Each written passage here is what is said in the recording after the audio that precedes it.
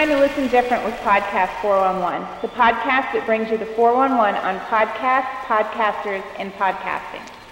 Welcome to the show. It's December 31st, and today's show will be about how to podcast.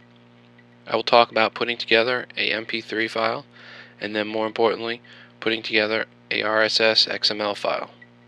Before we start, 2 items I want to address. 1. If you're a podcaster, we are looking to interview you for future shows. We don't care if you have 10,000 listeners or just your significant other. We want to find out what brought you into the podcasting world.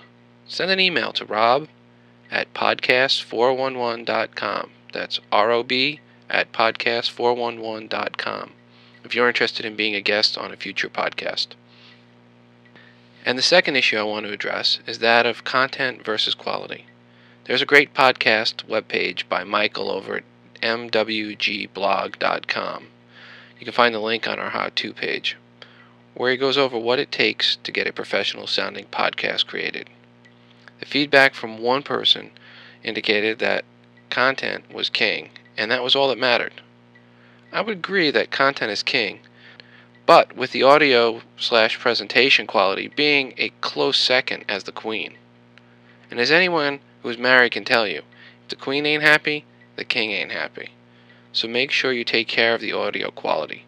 Nobody is going to put up with a podcast, no matter how good the content is, if it sounds like it was recorded inside a potato chip bag. For our recording, on the hardware side, I'm using an Apple G4 Titanium PowerBook, 500 MHz, and a Andrea anti-noise USB headset, the one that came with my IBM Via Voice software. Finally actually getting to use the headset. On the software side, I am using GarageBand to do the editing and iTunes to do the conversion into an MP3. For this podcast, that's all the hardware and software I'll be using. To edit and record my audio, I chose GarageBand. I realize there are many other programs out there, but if you're on a Mac, at $50 it is a great value and has lots of powerful features. I would also highly recommend GarageBand: The Missing Manual by David Pogue. It really helped me understand and better utilize the software. The intro music and applause are both free loops that come with the program. I did all of my audio, recording, and editing on a new basic track.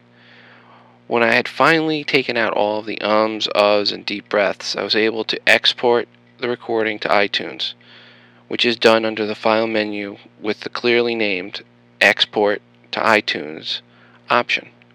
Now, even if you're on the PC side, you can still use iTunes from this point forward. Once in iTunes, choose iTunes Preferences. In the dialog box, click Importing.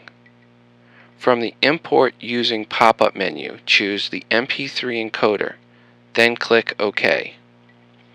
Then under the Advanced menu, choose Convert Selection to MP3. I would also like to point out to anyone that is planning on using their iPod with a voice recorder to create a podcast that you need to create that file the same way if you want to bring that recording into GarageBand.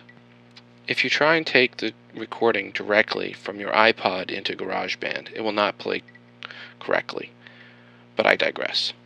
Now, once you have converted the file to MP3, it is ready to be dragged out of iTunes and then uploaded to your website. I will put this in writing on my website under the how-to page, www.podCast411.com, with some screenshots. Now, if at this point you are not sure about how to create an MP3, no worry. Visit our website and look at the how-to page. We have links to some great sites that can help Mac or Windows people put together an MP3. Most with the use of free software. And of course, we will continue to add more links as we find other sites we consider of value. Okay, but for now, let's assume you have a great MP3, and you're ready to share it with the world as a podcast. What do you do next? Now, if you're like me and felt you were one of only 20 people in the US that did not have a political blog this past year, this whole RSS and XML thing can seem very daunting. But rest assured, it's not so bad. To start with, I did a lot of researching on RSS and podcasts. I I found a few good articles out of many. One of the best was by Danny Sullivan at searchenginewatch.com. However, it was written prior to podcasting and did not cover the issue of enclosures. With some reverse engineering on some of the key podcasts and multiple reads of blogs.law.harvard.edu/tech/RSS, I was able to figure out what needs to be in your .xml file for a podcast. Essentially, it comes down to 4 main items: title, description, link, and enclosure, with a few more items thrown in for good measure. At this point, I have to forward you to our website to review the basic template needed for our RSS feed. On our site, I will break down each item from our source code the best I can. After you've put your .xml file up on your site, you need to check it to make sure it is valid and can be read by the aggregators out there. This is when you go to the RSS validator at rss.scripting.com. From there, type in your RSS feed to be validated.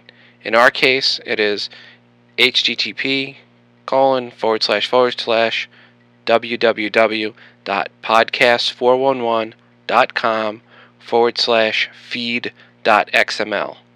Make sure you leave in the http://, but also make sure you don't double it up, because it's already put in there for you when you get to the site. If and when it comes back with congratulations, the RSS feed validates, you are ready to add your podcast to different directories out there. Obviously, make sure you let us know about your podcast by clicking the Add a Podcast button on our main page. Finally, one last suggestion to podcasters. If you go to our main site, you will see a little peapod in the upper left side. This is a link to our current podcast. What we do is have 2 copies of our current podcast, one with a unique name for the RSS XML feed. This is to work with the aggregators that will download our podcast and to keep from it getting doubled up or for trying to replace it when the aggregators are loading onto somebody's computer multiple feeds. The other copy is always at www.podcast411.com/current.mp3. This is to give a fixed link for directories to access our current feed. Where you'll see benefit is with people scanning different directories looking for new podcasts. This gives the podcast directories a way to put your most current feed in a static link. I would like to wish everyone out there a Happy New Year. And for all of you podcasters out there, we are looking for podcasters to be part of our upcoming shows. If you'd like to be interviewed, please send an email to rob@podcast411.com. This is Rob. I thank you for being part of our show, and remember to listen different.